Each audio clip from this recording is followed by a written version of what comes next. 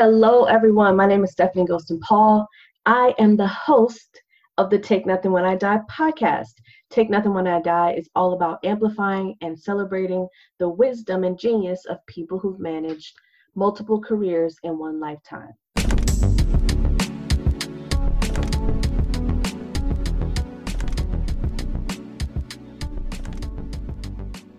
Woo! Welcome to the Take Nothing When I Die podcast. This is Stephanie Ghostin Paul, and you are listening to lucky number 13. Yes, we made it to episode 13. We're pushing out episodes every week this month, so lucky for you, you get double the love from Take Nothing When I Die. Now, today's episode is quite literally bars on bars on bars from a former rapper and musician turned fatherhood guru. Y'all might know him. His name is Glenn Henry, aka Pull Out Game Trash, aka Belief in Fatherhood. But before I get to everything he has to say, I do have a very special request. I would love if you could send your favorite Take Nothing When I Die episode to 5 people, 5 loved ones, 5 friends, 5 frenemies perhaps. And these could be people who really need to hear the information the episode contains. Maybe the episode outlines something you've experienced yourself. Maybe the episode will help them get to know more about you. Or y'all can connect with the episode or connect over the episode. Or maybe the episode might just be the relief that they need right now. Whatever it is, if it's inspirational for you, motivational, maybe a little tough love, a specific framework or specific to-do, something that could help someone else, please do it. You got it? Does that make sense? Let me know once you send it to 5 folks. Tag us on Twitter at TNWID or Instagram, all spelled out, Take Nothing When I Die. Or just send us a quick message that you did that. Thank you so very much. All right, let's get into today's guest. Not only does he share deeply, he also gets vulnerable in this episode about his own journey and his path to where he is today. What I appreciate so much about Glenn is that he just makes it plain, right? We all know folks who kind of beat around the bush. They're very vague. They're not very specific about what's going on. I would not say that's Glenn's style. He is very straightforward, even on things that may be hard for him, things that he's going through right now, where he's messed up, or even talking about the kind of father that he wants to be. Now, I got to make sure I get you his particulars. Glenn Henry is the visionary behind the brand Belief in Fatherhood. His mission statement says that fathers can make mistakes that traumatize and wound their children. He was reluctant to become a father because he was afraid of this outcome. Once he was mentored by a good father, all that changed. Everyone deserves to see what being a good father looks like. He created Belief in Fatherhood to be the proof of that. And that is to equip fathers, bring hope to mothers, and inspire children. His hope is that real stories of fatherhood will bring connection and healing to people everywhere. Now, if you follow him, you know that his videos cover fatherhood, marriage, and life. He is YouTube's 2018 Creator for Change Award recipient, and he's been featured on the Dad 2.0 Summit, TED, and Plywood People stages. You may have also heard or seen him on the podcast he hosts with his wife Yvette called How Married Are You? Please, please, please enjoy my interview with Glenn.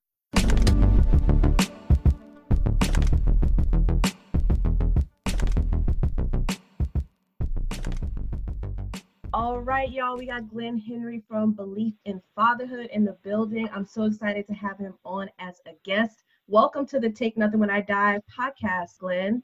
Hey, thank you. Thank you so much for having me here. I appreciate you.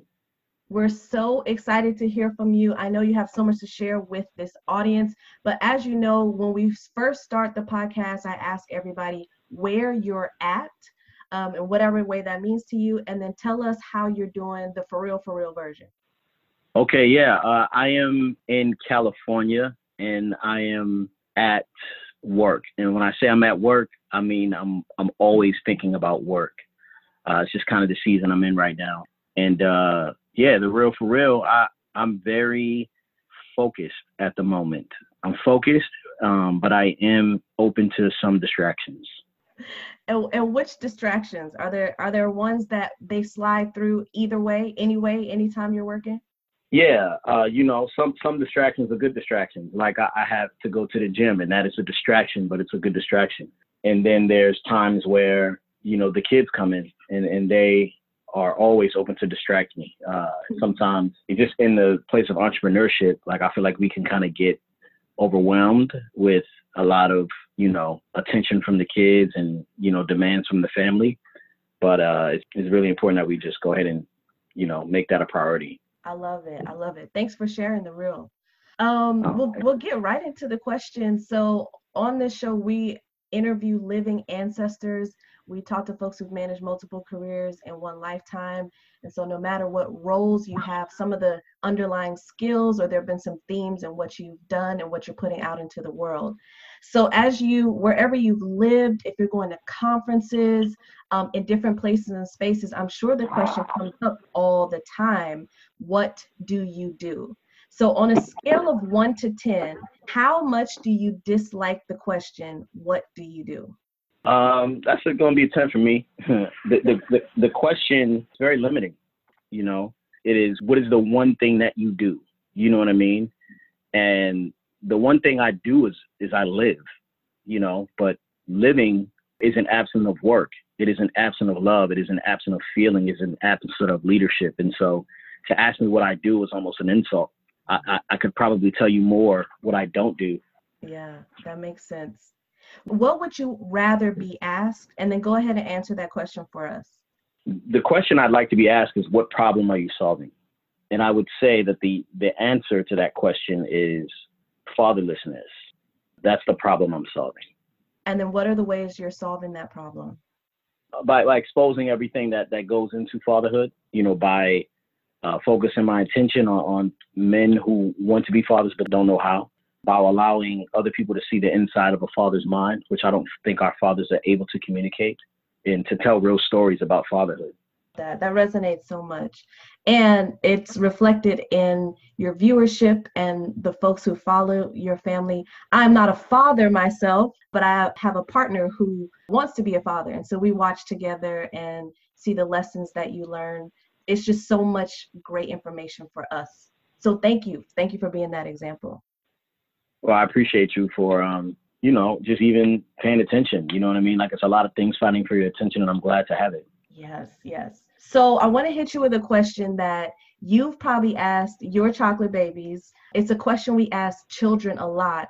And then after a while, we kind of stop asking this question. But I want to ask you, what do you want to be when you grow up? Wow. When I grow up, I want to be at peace. I think a lot of my time is trying to solve problems. And my frustration is that work is not peaceful. It's a fight. It's a fight knowing that people who look like me don't understand the value of their position, that they don't have a voice, that they are undervalued, and that causes chaos in my heart. And so I think that when I grow up, I'd like to still care, but I'd like to be at peace with, everything, which I don't actually know if I'm ever going to have. Yeah, I was going to ask, I was like, is that possible? Do you see it as possible in your lifetime? Because it sounds like you'll be at peace when the problem goes away, maybe? Yeah, and I don't think that problem's going to go away. And that's the sad reality, is that it's more likely that this problem, it won't go away, but at the same time, it'll just be more attention toward it. But I feel like I'm, in most cases, I am a innovator. You know what I mean? Like, this space doesn't have a figure. Mm-hmm. We have people who want to help fathers. We have people who want to do therapy for Black men. We have people who know their value, but I don't think it's anyone who's like focused on training men to become fathers, Mm-hmm. And so that's kind of scary, you know what I mean? Because I feel like I don't want to be the leader in this space, but who else is going to do it, Yeah, yeah. Do you feel like you could get to a place where you're at peace with your contribution? Yes, but I think that comes with maturity, and I'm not that mature yet. You said I'm not there yet. No, I'm not. I'm still very like sensitive, to the issues. I still have a lot of conversations to have with my parents before I can truly be at peace. You know what I mean? And recognizing that is, mature in itself, but at the same time, it's kind of like, all right, recognizing is just, realizing that you have some issues going on in the mirror. The real thing is to actually solve the problem, and that's just not where I'm at yet. So to search my own heart and solve the problem in myself is important, and then to do it for other people is going to be most important.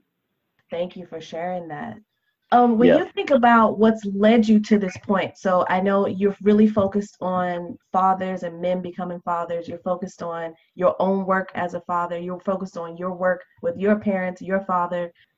All of the roles that you played up until this point, whether they were formal, like ones you got paid for, or ones that you took on, or ones that just came innately to you, has there been a common thread throughout those?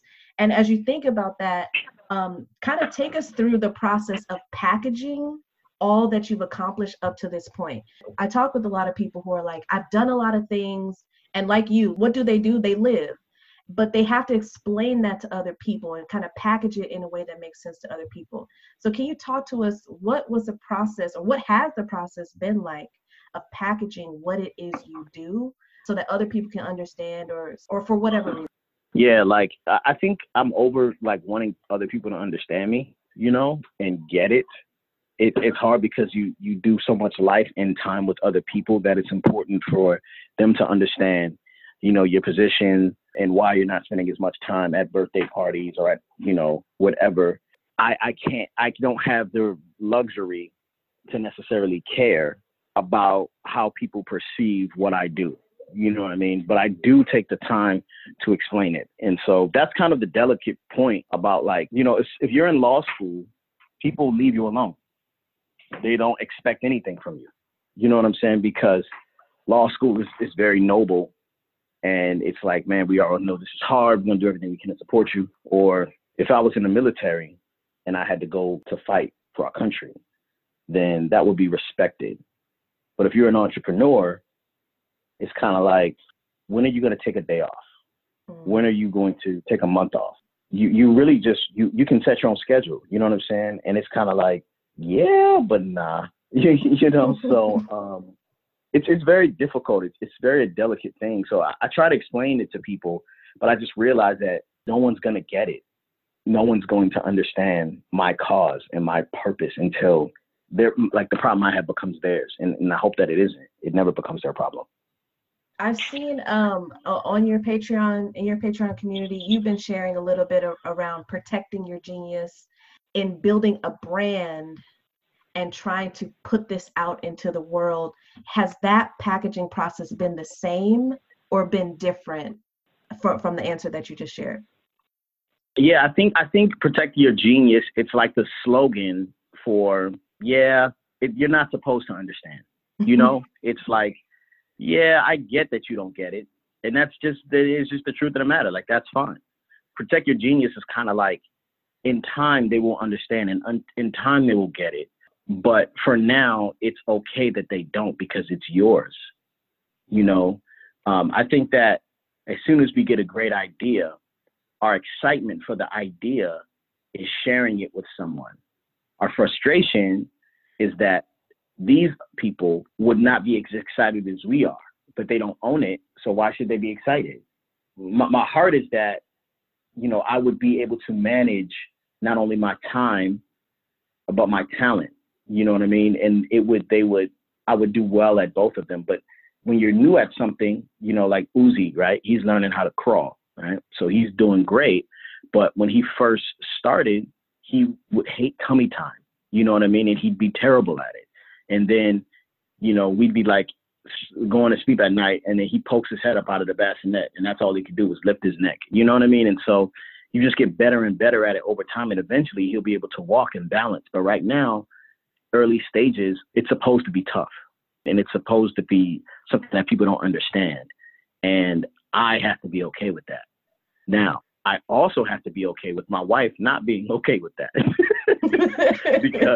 because that is like a reality that I live in. You know what I'm saying? Like, she loves to do life with other people and enjoy company. Not that I don't, but it's not as much of a stressor to me. If I can't make the party, I just can't make the party. And she's like, well, will they still know that we love them? And I'm kind of like, well, if they don't think we love them because we don't go to the party, I don't even want to be in a relationship. You know what I mean? Yeah. But you know, so it's very interesting. It's like and then my business is also my family. There's another layer of complexity to what's happening, because it's like my wife can also feel like a prop if I don't include her into every aspect of what I'm doing. So there's a lot of like, hey, that's weird. You know what I mean? Like, it's just a lot of weirdness happening, but it's all good stuff. It's growth. So what do you think it is about you that separates you from most people? Because like you said, everybody can't come along.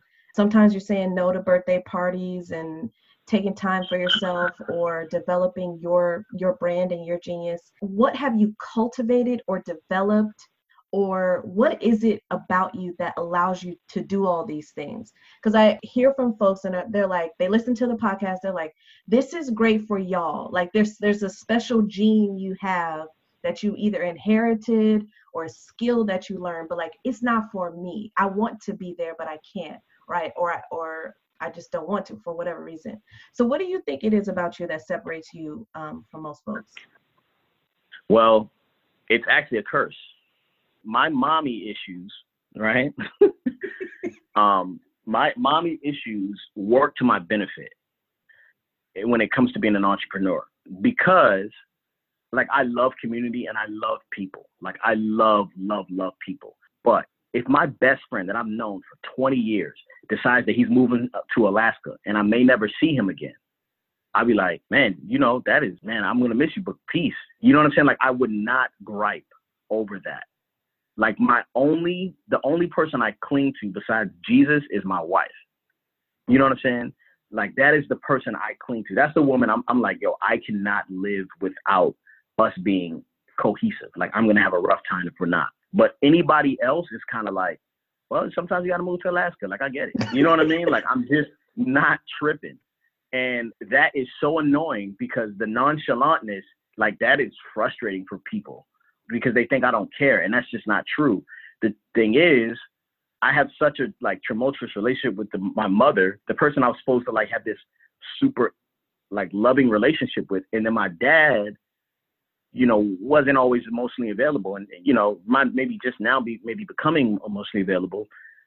I don't really have a huge attachment to a lot of people. And so my attachment is like for what I am able to create in my mind and manifest into reality, how I string stories together, the rhymes I write. Like, I like love creating. Like, it's a part of who I am. And I didn't realize how bad it was until, like, you know, it was like Christmas and my wife was like, let's go over to, you know, these people's house. And, you know, and I was like, man, I kind of just want to write. You know what I'm saying? And she's like, no, it's Christmas. I'm like, well, but like, I have a really good idea and I want to get it down. And my like way that I could just be absent from like that type of fellowship is just ridiculous. And I admit that it is ridiculous. Like, bro, go with the homies. Like, do not forsake the fellowship. Be around people. But sometimes for me, it's like, oh my goodness, I can't believe I just made this. And I feel like God is always dripping creativity in me. And so, you know how like you go to the doctors, you get an IV, right? And it's always dripping. And I feel like that's a constant drip that will not stop dripping. Oh, that's powerful. That's so powerful. It's connecting for me. I saw on Instagram Live something, and you were talking about leaving this life empty. And I was really struck by that. When you think about that sentiment, how do you balance, you know, I don't want to go out, it's Christmas, I need to fellowship, versus like connecting to the drip and letting it flow through you, because you do have a purpose. You're put on this earth for a reason. There's message and stories for you to get out there. How do you just handle leaving life empty while still doing life? That's a really good segue into the importance of relationship. My wife literally is the opposite of me. she does not need to do anything creative. She likes watching Grey's Anatomy or whatever shows on, you know what I'm saying, kicking it and like doing that. But while she's watching Grey's Anatomy, I'm paying attention to how she's watching it and realizing the points in the story that are capturing her, and I'm trying to create content like that. So I'm studying like her. And so if it wasn't for her, I literally wouldn't have any friends. But she helps me be a part of that community because like I get energy off of people. Now you got to fight to get me to the party. But once I'm in the party, I'm like, all right. You in it. You know what I'm saying? I'm in there. You know what I mean? Like who got the eggnog, right? So I'm like really trying to enjoy all the festivities once I'm there. But it's a rough thing to get me there because all of the little awkward things that may happen during the thing. So the awkward conversations or the questions about how I'm doing, or, you know, the judgment for me working, or the judgment for me exposing my life on camera, or the judgment for me not being as successful as a musician that I was, or all the little things, or my weight. You know what I'm saying? Like, I don't want to have to talk about any of that. I just want to talk about the things that I'm interested in. And so it's a very selfish place I'm in right now. But I feel like this season of my life needs this type of energy because I'm the only person that can manifest these things. And I'm the only one that's responsible for, you know, my family and my employees' income. So I have to be that guy right now. And it's really weird. I'm not actually attracted to the man I am, but I am attracted to the man I'm becoming. But this is like the baby fro stage when you want to grow out your hair. You know what I mean? Like, it's just rough right now. So you're just patching it through. But I love being in it, but I'm just like, man, this guy I'm becoming. You know why it's so frustrating? Because people don't know this guy yet, right? Yeah. So when I say something that is off-putting, they're like, wait a minute. And I'm like, well, that's it. It is what it is.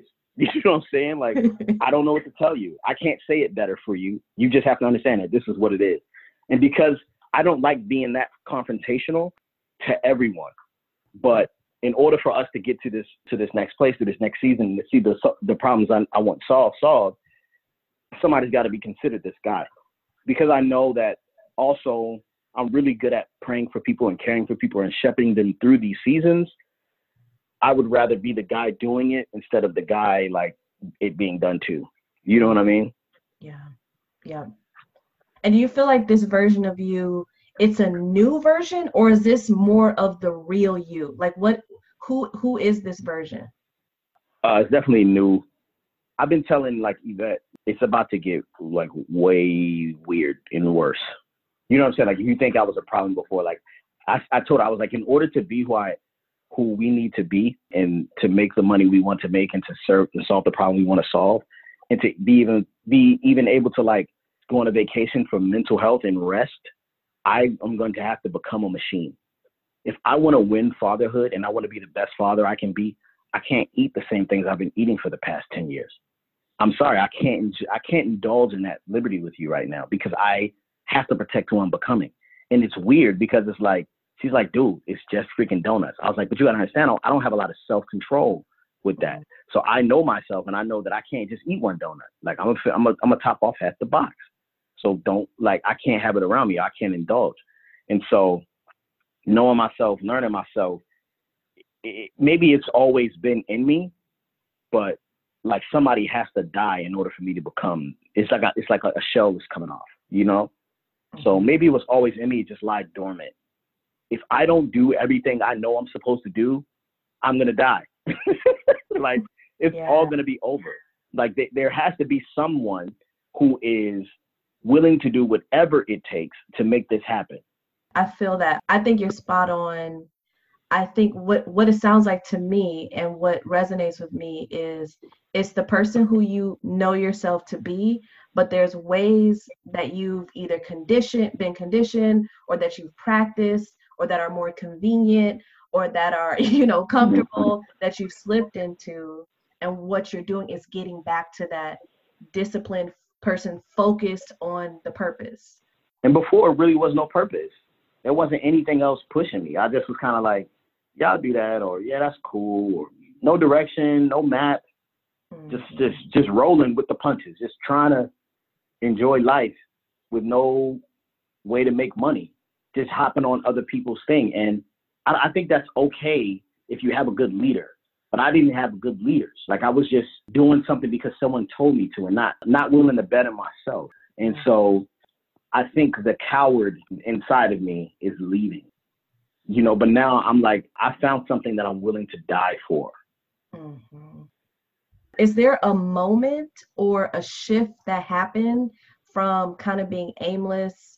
I know a lot of people say it's like you're on autopilot, right? You just kind of going from one thing to the other. What was the shift for you, if there was one moment? It was that moment, when my wife asked me what was my 5-year plan. And I was like, whatever God has for me. And she was like, I trust you with my family and my future. You don't have 5 years planned out. When she rolled over and went to sleep, like I realized that, like, I don't have an answer for this. And she's right. Why am I asking her to follow me with no direction? Like, what kind of a man am I that I don't have a plan? Like, that literally makes no sense. Every sports team knows that the goal is to get the freaking ball into the hoop or ball into the goal or whatever it is. You know the plan. You know the goal at least. But I didn't even have a goal. Like, I was literally just whatever. When you got kids on the line in the future and it's real and you're married, how long we were married then, probably maybe 4 or 5 years, it's different. Like, that question don't resonate the same. That's not good enough. And so, yeah, that question really changed everything for me because I had to like panic and I'm like, I don't know what my plan is. And I had to figure out a plan. And I said, okay, this is what I'm going to do. I'm going to start putting content out about fatherhood and I'm going to try to get back, do the music thing because that's really good. And, I'll maybe write for someone, ghostwrite, and then I'll do some speaking gigs and maybe write a book. And like literally 2 years later, everything that I said I wanted to do had happened, but it was a 15-year plan. I'm realizing that, man, if that's all it took was a plan, then like I need to fantasize about the plan. I need to be a little bit more focused with the plan because if this was all selfish ambition and I can say I want to speak and I want to write rhymes with people and I want to speak about fatherhood because I know I have some insight into it, what happens when I say my plan is to, eradicate fatherlessness? What happens if my plan is I want to give Black men the tools or fathers the tools to be amazing fathers? And that starts with being a husband. That starts with who you choose to date. That starts with how you manage your money. That starts with how you eat, what you consume media-wise. And I haven't always been this way. I hear you. We're at the last question. Well, maybe. I don't know. In each interview, I say it's the last one, and then maybe sometimes I ask like 3 more. But there is this Les Brown quote, and I will read it to you and then ask you a question. And this Les Brown is a coach, and he says, "The graveyard is the richest place on earth because it is here that you will find all the hopes and dreams that were never fulfilled, the books that were never written, the songs that were never sung, the inventions that were never shared, the cures that were never discovered, all because someone was too afraid to take that first step, keep with the problem, or determined to carry out their dream." So to you, what is the most expensive piece of wisdom, advice, or thing that you don't want to take with you to the grave? And it can be expensive in what you paid for it or the lesson that you learned, expensive in whatever way makes sense for you. But what's the most expensive piece, thing, advice, wisdom you don't want to take with you to the grave? The most expensive lesson. There's so many. And what's crazy? It's like I could say one now, but I know as I mature, it's going to be different. You know what I mean? Yeah. And so, at this point, there's so many different things. I would go back to really not waiting for someone to give you permission before you activate yourself. I wrote this song on my last album that came out. It's called Activate. The question in the song is, what is it going to take to activate you, little boy? Right? So I'm talking to myself and saying, like, what is going to have to happen to you? And this is probably another thing that was a part of evolution of, my mindset. But like, what is going to have to happen to you to make you start taking this thing seriously? Mm-hmm. Like, what is going to happen? Are you going to have to get sick? Is someone have to die? You know what I mean? Like, what is it going to take to help you understand how valuable your time is and how much you cannot play? And that's it. You know what I mean? Like, you don't ask for permission. You activate yourself. Ooh, that felt expensive. That felt real expensive. So I feel Yeah. blessed and lucky. And it's also, you just perfectly summed up Take Not the One I Die. It's all about not waiting to that mythical someday. Like you said, death, diagnosis, or like, old age on your deathbed to start getting activated and living out your legacy. So I appreciate you. Before we get to where folks can find you online and all that stuff, anything else you want to share? Anything else that is being activated or that you're cooking up that you want folks to know about before we let folks know where they can find you? Hey y'all, it's Stephanie chiming in. Wanted to pause here for a quick host note. What you're about to hear in this interview is a spoiler alert from Glenn, aka Believe. If you're not already following him and his family, go ahead and do so over on YouTube or Patreon. All you got to do is just search for Belief in Fatherhood. It's spelled BELEAF. So if you want to catch up on the episodes and you don't want to hear a spoiler alert about his family, then do not listen to this next part. You can just fast forward about 10, 20 seconds and you should be okay. At the time when we recorded this, there was a huge reveal that the Henry family was just about to release into the world. And now, of course, it has happened. But at the time, I was even surprised by the news. So for context, as you listen, Theo, who Glenn will mention in just a second, is one of his 4 children. And Theo and his family were facing a major decision. And if you continue to listen, Glenn is about to ruin that surprise. So it's okay to keep listening. If you want to hear that reveal, press play. If not, fast forward about 20, 30 seconds so that you don't have to ruin the surprise. Yeah, I'm journeying through fatherhood. One of the big things we just put out, we're about to put out a video. I don't know if you saw on Patreon, but Theo cut his hair. He actually did cut it. We actually did cut it, and we're gonna announce it. Yeah, we're gonna announce it today. Oh my and so, God. Since he's cut it, he's been, and this is between me and you. When is this podcast coming out? Probably like 3 months, 2 or 3 months. Oh goodness. Okay, so this is gonna be long. Okay, so basically, he cannot stop looking at himself in the mirror. He cannot stop putting on hats and trying on his helmet, and he's just so much more comfortable. And I didn't realize how much I was projecting, and you think you're doing a great job as a parent, but it's like, the question I asked myself in today's video is like, what happens when the things you love about your kids encroaches on the joy that they potentially having, or the way that they love themselves? You know what I'm saying? And so I just think, man, like, I think the best thing I know is that I don't know,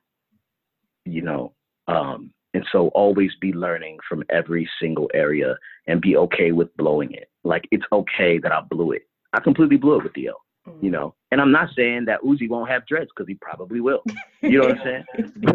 But I'm saying that it's okay to go through that process and be okay with that. So yeah, I'm journeying through fatherhood, and then we're about to do a full-on rebrand for Belief in Fatherhood. So everything is going to change, and it's part of the new mindset. I now have like guiding principles and, a mission statement and a brand story and the whole thing. And it was something that was very necessary. And so we did something really big, and I'm excited to launch it next month. So be on the lookout for that. Very cool. Well, thank you again. We're so excited that you came on the episode. Let folks know where they can check out you and your family, and where they can see this new branding. Like, where can we see this content? Yes, I'm going to start putting it out on Patreon. I actually need some help from Patreon supporters. So that's coming out this month. I'm going to start releasing that after Theo's haircut stuff. And then I'm going to launch the new brand stuff in March. And just follow us on YouTube, Belief in Fatherhood, BELEAF, Belief in Fatherhood. Watch a video, go down the rabbit hole, and stay in the rabbit hole. It's easy to do so, y'all. It happened to me the first time, and I've been hooked ever since. So thank you to you, thank you to your family. We appreciate you, and we'll talk to you soon. Thank you for having me.